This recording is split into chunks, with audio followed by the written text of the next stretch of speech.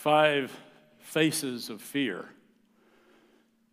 Every one of us here have some kind of fear. And as we move now into our 4th week on help, we know that we need help with the fears that come upon us in life. You may have heard that the number one fear that all people seem to have when they take the survey is a fear of public speaking. I'm overcoming that. But I'd say this, that over the last 2 years, I think that is such a silly fear. Because haven't we been challenged with the fears of reality, fears of COVID, fears of losing loved ones, fears for our own health, for the health of our children, our grandchildren? I mean, I believe that the fear of public speaking is taking a back seat way behind the reality of the fears that we have. Some fears are grounded in your childhood. There's times when you and I encountered something that we didn't understand, and therefore we gained this fear about having to be confronted by it. And some are big-ticket items, some are small items. I had a small item a few weeks ago when my 2 of the 3 daughters, and I were in Nominee, Indiana, a tiny little town that has a wonderful dinner and theater. And we were taking our 9-year-old granddaughter to this theater, and after the theater, there was a wonderful store there that had ice cream and all sorts of goodies. And so we're standing around as a family, we're enjoying our ice cream, and here they come, the bees. I don't like bees. I hate bees. And so they're coming toward me because of that. There's something about me that just attracts bees. And so I'm doing like this. No, you don't have to tell me. I know my daughters said it. They said, "Stop swatting them. You'll just make them more angry." My first thought was, bees have feelings? They're angry? You know, I don't like them. Why don't I like them? Because when I was very young, I was stung by a bee, and I had a reaction to that sting. And now here I am, an adult, and I'm still concerned anytime I see one coming. Yesterday, I opened up the trunk of my car to give something to my daughter. I closed the trunk, and when I got in the car, there's a wasp over here, and he's on the window. He must have come in through there. He knew I was going to speak about fear today. And so I said, "Jesus, I need that thing out of here." And I slowly rolled the window down. He kept climbing the window. And as soon as he got to the top, I went, No, he flew out. Didn't get him. But all of us have fears. It's been around from the beginning of time. Think about some of the people in Scripture. Abraham. Do you know the story that Abraham and his wife Sarah were going through a country and there was a king, and Abraham was so fearful of the king that he told the king Sarah, his wife, was actually his sister. He lied because of his fear. Then we pick up Jacob. Jacob, who had lied to his brother, had stolen his birthright, and now years later he's coming back. And as he comes back to meet Esau, he is scared to death to meet him. He doesn't really want to have to deal with this. Or Moses, whom we talked about this summer. He had a great fear of Pharaoh, especially after he killed an Egyptian. And so he fled to get out so that that would no longer bother him. Well, what about the disciples? The disciples were very afraid after the death and burial of Jesus Christ because they thought, since we're his followers, they're going to come after him also. They'll get us. They got him, they'll get us. So they were afraid. And then, of course, the classic one, Peter, before the crucifixion, when he denies Christ. Why? Out of fear. Out of fear that he would be arrested. I mean, fear is a very terrible thing. Let me define it for you. Fear is a natural response to challenges of the unknown. It's a natural response to the challenges of the unknown. It produces a response of either fight or flight. One of those two things is going to happen when fear comes upon you. It paralyzes you. It can move you toward dread or desperation or panic. I've experienced it. I'm sure everyone in here has experienced fear at some time that you couldn't control. You didn't know what was happening. You didn't know how to deal with this. It can be a threat, real or imagined. And it'll keep you from being able to accomplish God's purposes in your life. Fear is the little dark room where negatives are developed. Isn't that a great line that someone said? I started thinking about that because I was trained in photography when I was an undercover agent. I did a lot of surveillance, and so I understood the camera. And when I went to seminary, they made me the campus photographer, and I not only had the joy of shooting a lot of pictures, but it was all in black and white, and they taught me how to develop those in a dark room. And there's nothing more exciting than looking at the negative that you've developed, and there it is, you shot that, and you put it in, and you do all the things you have to do, and suddenly you've got something that you can't see, but it's on a sheet of photographic paper. And then you begin the process of putting it in to the different washes. And once it is made, it starts developing, and you can see it. It just starts jumping out at you, and you're excited about what you've accomplished. Well, let me tell you, fear can do the same thing. Fear can be inside of you and create a negative feeling, and if you let it, it will develop in you, and it will become something that controls you. You will become a slave to fear. It places inside of you this negative feeling.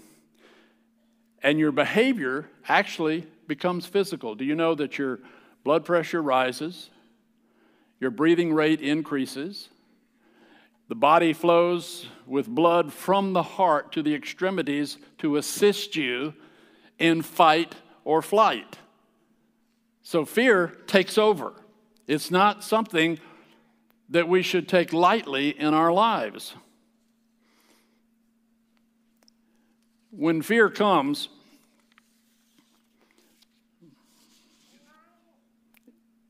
it's so controlling that your mind is occupied with the thought of it. Now, if you came here today, as some of you did, with some fear, something you're afraid of right now, I want you to think about that. If there's something you're afraid of right now, and the reason God has you here today is because He wants to release you from that fear. There is a way out. There is a way to dispel the fears that can control your life. There really is. There is help. But to do that, we need to go back to the beginning of fear. Guess where it started? It started in the Garden of Eden. God created Adam and Eve. He said, "Let us create in our own image." And He created the man, and from the man He brought forth the woman. And He had these two, and He gave them a command. He said, "Be fruitful and multiply. Subdue the earth. Have dominion over it." He placed them in this garden that you and I cannot imagine, this beautiful garden with all of the creatures everywhere around them, none a danger to them because sin had yet not entered the world. And He said to them, "All of this is yours, and you can eat of every tree in the garden, except for the one in the middle of the garden, the one that is called the tree of the knowledge of good and evil." And then God let them begin their life together, and He moved away from the garden. Then what happened? You know. Satan came into the garden to turn everything upside down, to destroy the work of God, to bring something into the world that is not natural to the world. Adam and Eve, the Bible says, were naked and not ashamed. But then they eat of the fruit of the tree. And I love this statement when God says, Adam, where are you? Well, let's understand that statement. No one can hide from God. God knew where Adam was. God knows where you are. You can't hide from him. He knows everything about you, everything about me.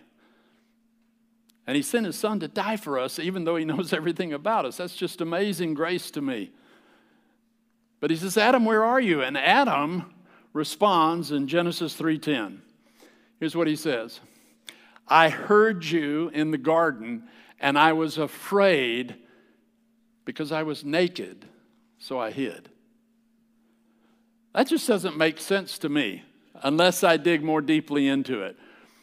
What was this fear he had of God? It wasn't the fear of knowing that God created all things, that God was the master of the universe. That was not the kind of fear he had. The fear he had was that he had done something that God said not to do. Eve did that, and Adam failed to do what he should have done. So both passively and aggressively, they both did things they should not have done. And now they were afraid. Well, how did they come to the knowledge of fear? Because in this tree of the knowledge of good and evil, it's the knowledge of the potential also of good and evil. It's not just the knowledge of good and evil that rests on them now. It's they now understand the potential evil and the potential good. And they're going to battle back and forth because of that. Now, they must have understood that somewhere in that future, though they were the only two people in existence, that now they were not comfortable being naked in front of each other or in front of God. That's not from God. That's from Satan. And if you look at our world today and you see where we are in the revolution of sexuality, you see the potential, the reality of the potential that Adam and Eve saw. So they were scared. So they covered themselves. Sin is the author of fear. Now, I'm not saying that your sin causes fear. I'm saying that the sin that we all participate in Adam and Eve, that original sin with which we are born, that is forgiven by Christ on the cross, that sin is the author of fear. And that sin, therefore, keeps us from fearing God, because the kind of fear you want is a fear of God. And that is not afraid of him. It is an awesome awareness of who he is and how much he loves you. He loves me. I know me better than anybody except God. And God knows me better than I know myself. He sees the end from the beginning. He has a plan. He has designed that plan. It's up to me to follow that plan. It's up to me to cry out to him, to depend upon him. Because sin is the author of fear, I need to understand sin and I need to understand fear. Because you see, my sinful nature can sustain me to the point that I allow fear. And I don't have to allow fear. Not to overtake me, but certainly there are times in life when you and I are going to be afraid because a condition will come up of which we have no control. Flying in an airplane at 30,000 feet over the Sahara Desert as the Hamilton winds begin to blow and the plane is jumping back and forth and up and down. Don't you know I was afraid? I was scared. I don't want to die like this. You know, this is terrible. So I had that fear, but what did I do with that fear? I contained that fear in prayer. I acknowledged who was really in charge of this airplane, who was in charge of me, who was in charge of the winds. And I didn't let it overtake me, and it settled down, not because I prayed, but because I was no longer in fear of it. I released the fear because my fear of God is greater than any fear that can arise. But fears will come. You can't keep them from coming, but you can certainly keep them from overtaking you. And when a fear comes, it doesn't mean that you've sinned. Let me give you an illustration. Do you remember the day that Jesus got in the boat with the disciples and they're going across the lake? He's had a big day. So he's asleep back of the boat. And the storm begins to come and the waves are rising higher and the boat is rolling and rocking. And the Bible says that they were afraid of what was happening. And they look back and Jesus is sleeping and they shake him. You know, they haven't sinned at this point. They have a natural fear of what these elements could do to them, and they don't want that to happen, but they don't know how to control it. They wake Jesus up. What does Jesus say to them? He says, "Where's your faith?" Whoa. And he goes, "Be still." The wind stopped. I mean, it's not like it settles like this. It goes from this to that. Now they're in a lake, and there's no wind, and the sky is beautiful. Now they're really afraid. Why? Because they moved from a fear of something over which they had no control to a fear of the one who controls everything. But it's an awesome respect now. Now they're beginning to see the kind of power that Jesus Christ has, the kind of power that our God has. Our God can overcome every fear in your life. But sometimes it's going to be up to you to wake him up in your life and say, "Hey, Jesus, you see what's going on? I need help here." Fear is not from God. Listen to what Paul says to Timothy in 2 Timothy 1:7. "For God has not given us the spirit of fear, but of power and of love and a sound mind." I see that and I think of power, power of the Holy Spirit, of love, love of the Father, sound mind. Have this mind in you which was in Christ Jesus. This is the Trinity. God has given us something to go against this spirit of fear. Fear is a spirit. And it's an evil spirit. It's a spirit that was born in the garden. It's a spirit that was ushered in by Satan, because that's the first negative expression we hear. I was afraid. So we have the perfect antidote to all the fears of our lives. Fear is like a mighty wind, like those terrible storms that we have seen recently in the United States that have come and have devastated things. That's what fear does in your life. But there's another wind that's so far greater, and that is the wind of the Holy Spirit. He who lives in you, because of your relationship with him, he will overcome all your fears when you yield to him. Look at the contrast between what fear produces and what faith produces. Faith overcomes fear. Watch this. Fear wants to injure you, but Jesus is our healer, so faith in Jesus heals me. Fear wants to weaken you, but I can do all things through Christ who strengthens me. Fear wants to leave me in loneliness, but there is one who to me is closer than a friend, and his name is Jesus. Fear wants to leave me destitute, unable to function. But because of my faith in Jesus Christ, I live and I move and I have my being in him. Fear has the victory. Psalm 27:1. The Lord is my light and my salvation.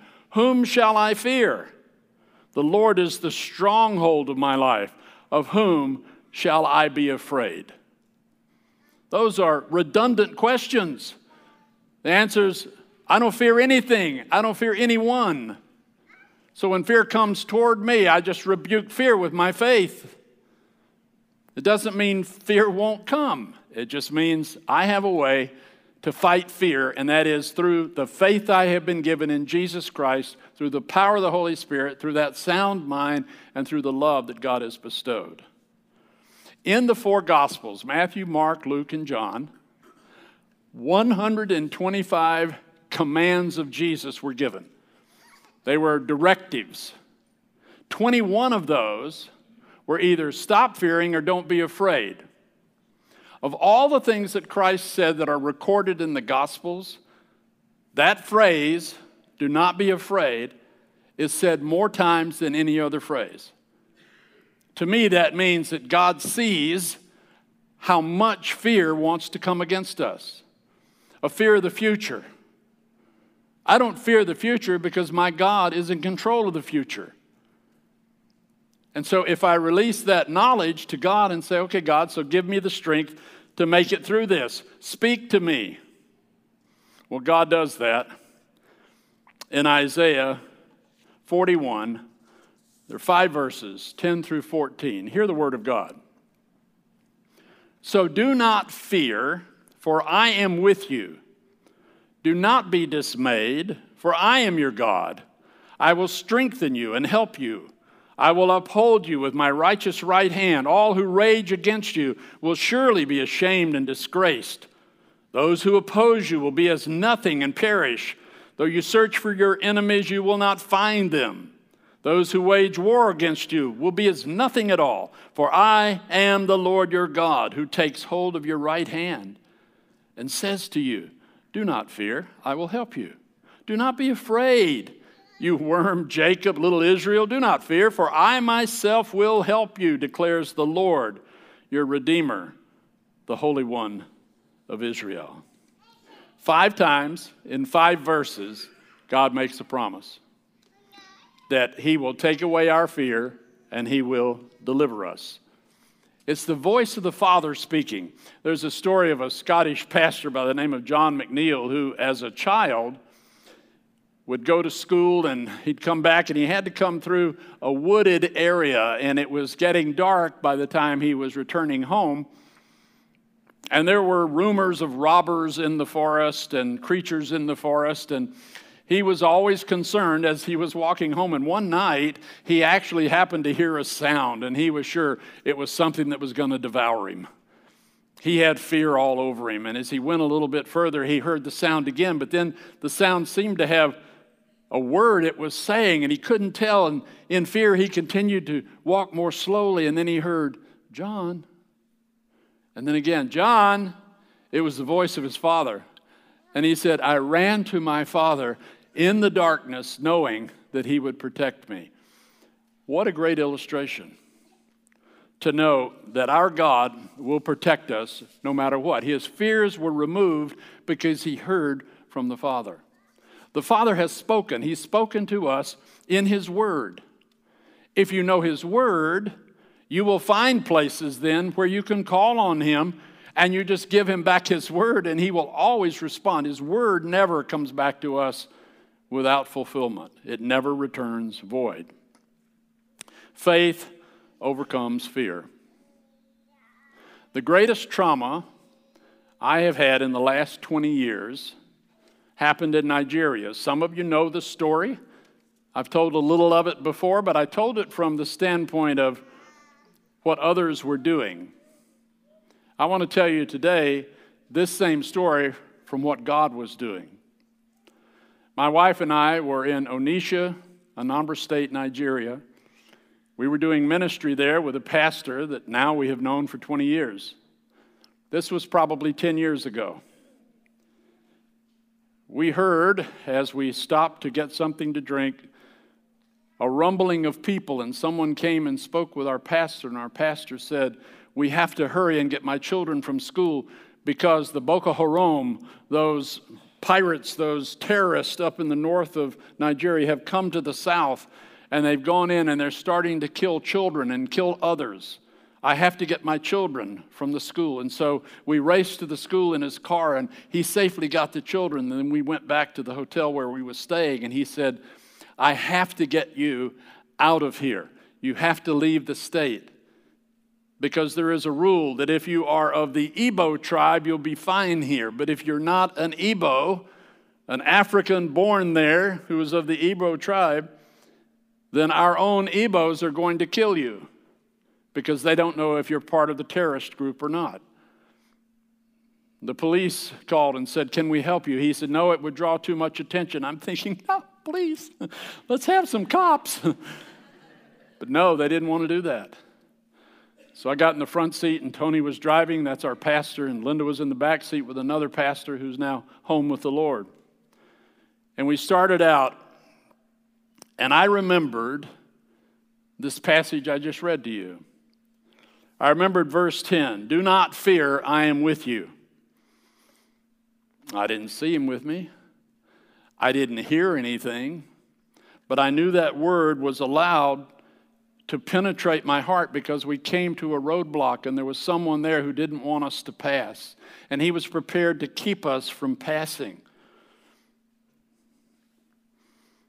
Then I heard the next verse, "I will strengthen you and help you." Well, Lord, now's the time because I need more of your Spirit's help. I'm looking at potential death in the face. What are we going to do?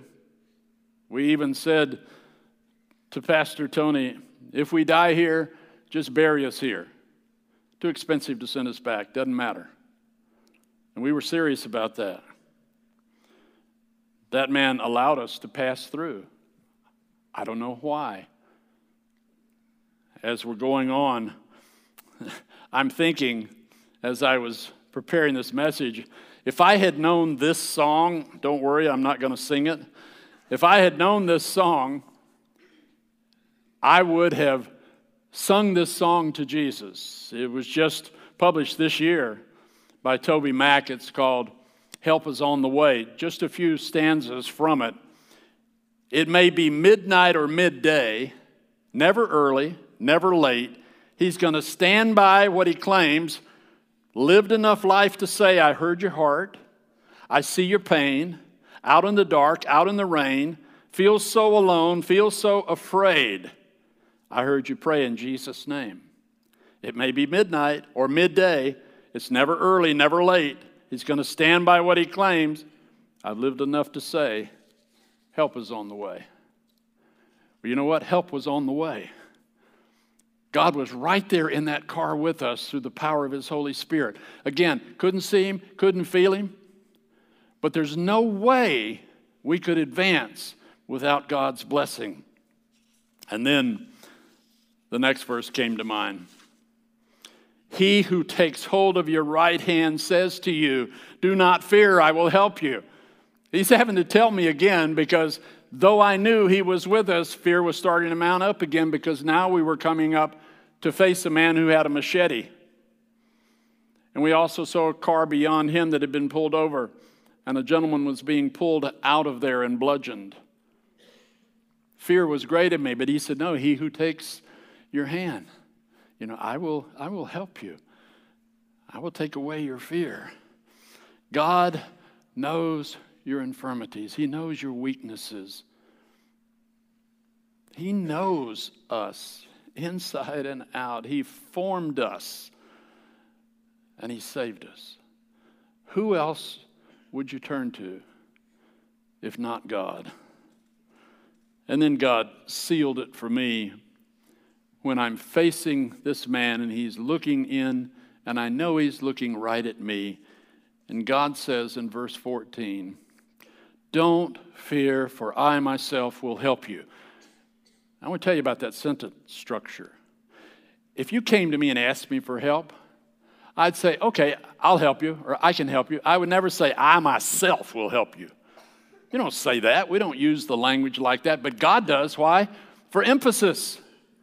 He says, "I'm not going to send another person. I'm not going to send an angel. I'm not going to send a program. I'm not going to send a political structure. I'm not going to send anything. I'm coming myself." And when I heard that, it's like, "Come now, Jesus. Now's the time." And this man walked up beside our car, and the pastor rolled the window down, and the pastor said, "You're doing a fine job." And the man said, "Move on." Whew. Here comes Jesus. You see, only God himself can take situations and change them. He changes them through us, but he also changes them sometimes without us because he is so powerful. If you are a person of prayer, you know this. You know you're into who he is. Don't avoid God. Come to him now, seeking the deliverance from your fears and the slavery you have to him. Come now, don't wait. I waited. I was 12 years old. I was sent to the Presbyterian Church every Sunday night to go to PYF, Presbyterian Youth Fellowship. I didn't like it at all. But there I was taught a catechism, a structure of question and answer. If you're from a Lutheran or Catholic background, you know what I'm talking about. And one night, after this study, I'm on my bicycle riding the 5 blocks back home. And I had this feeling come on me that I now know was an anointing from God. It was a feeling of ultimate joy, of excitement to be alive, of wanting to know more about God. And I rode my bicycle home, and I parked it, and I ran upstairs to my bedroom, and I found a Bible because I didn't walk around with one. And I opened it up, and I read the entire book of Revelation, 12 years old. I couldn't sleep that night. I was so scared. You talk about fear. It was a fear of God and a fear, and I wanted to know more. But I lived for 16 more years without accepting Jesus Christ. 16 wasted years. 16 years that absolutely contributed nothing to me, to my loved ones, to my friends, or to the society. Why? Because I refused to call out to God. And he has made himself available. You see, when Jesus approached the cross, there was no fear. There was pain. There was suffering. There was anguish. There was separation. But there was no fear. Because perfect love casts out fear. Jesus Christ is our hope.